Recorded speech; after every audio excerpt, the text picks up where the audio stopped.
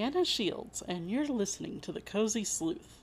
Well, Snips and Sleuths, with Juneteenth being just around the corner, it looks like we're at the end of our special.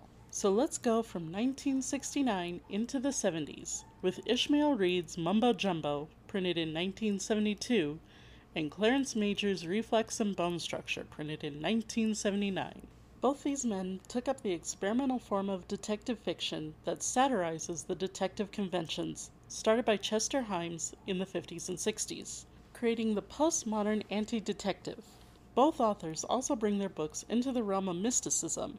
In Mumbo Jumbo, Reed introduces the detective Papa LaBasse, who, unlike your traditional detective, goes into the neo-hoodoo, relying on double consciousness for his method of detection. And in Clarence Major's Reflex and Bone Structure, it's brought deeper into the metaphysical sense through the use of the traditional trickster character, who becomes your unreliable narrator, hinting at a possible detective and a possible murder.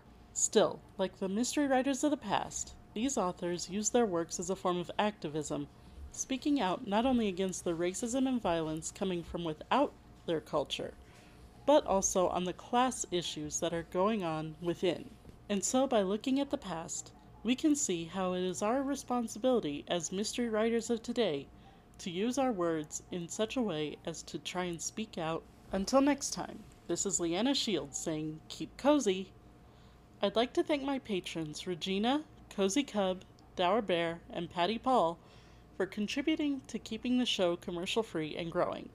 I'd also like to thank my Coffee Clutch for their contributions as well.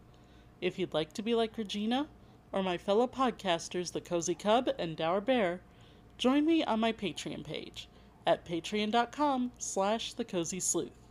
You can also join me on ko-fi.com/thecozysleuth to become a member of my Coffee Clutch. That's ko-fi.com/thecozysleuth. As always, these websites will be on the show's notes.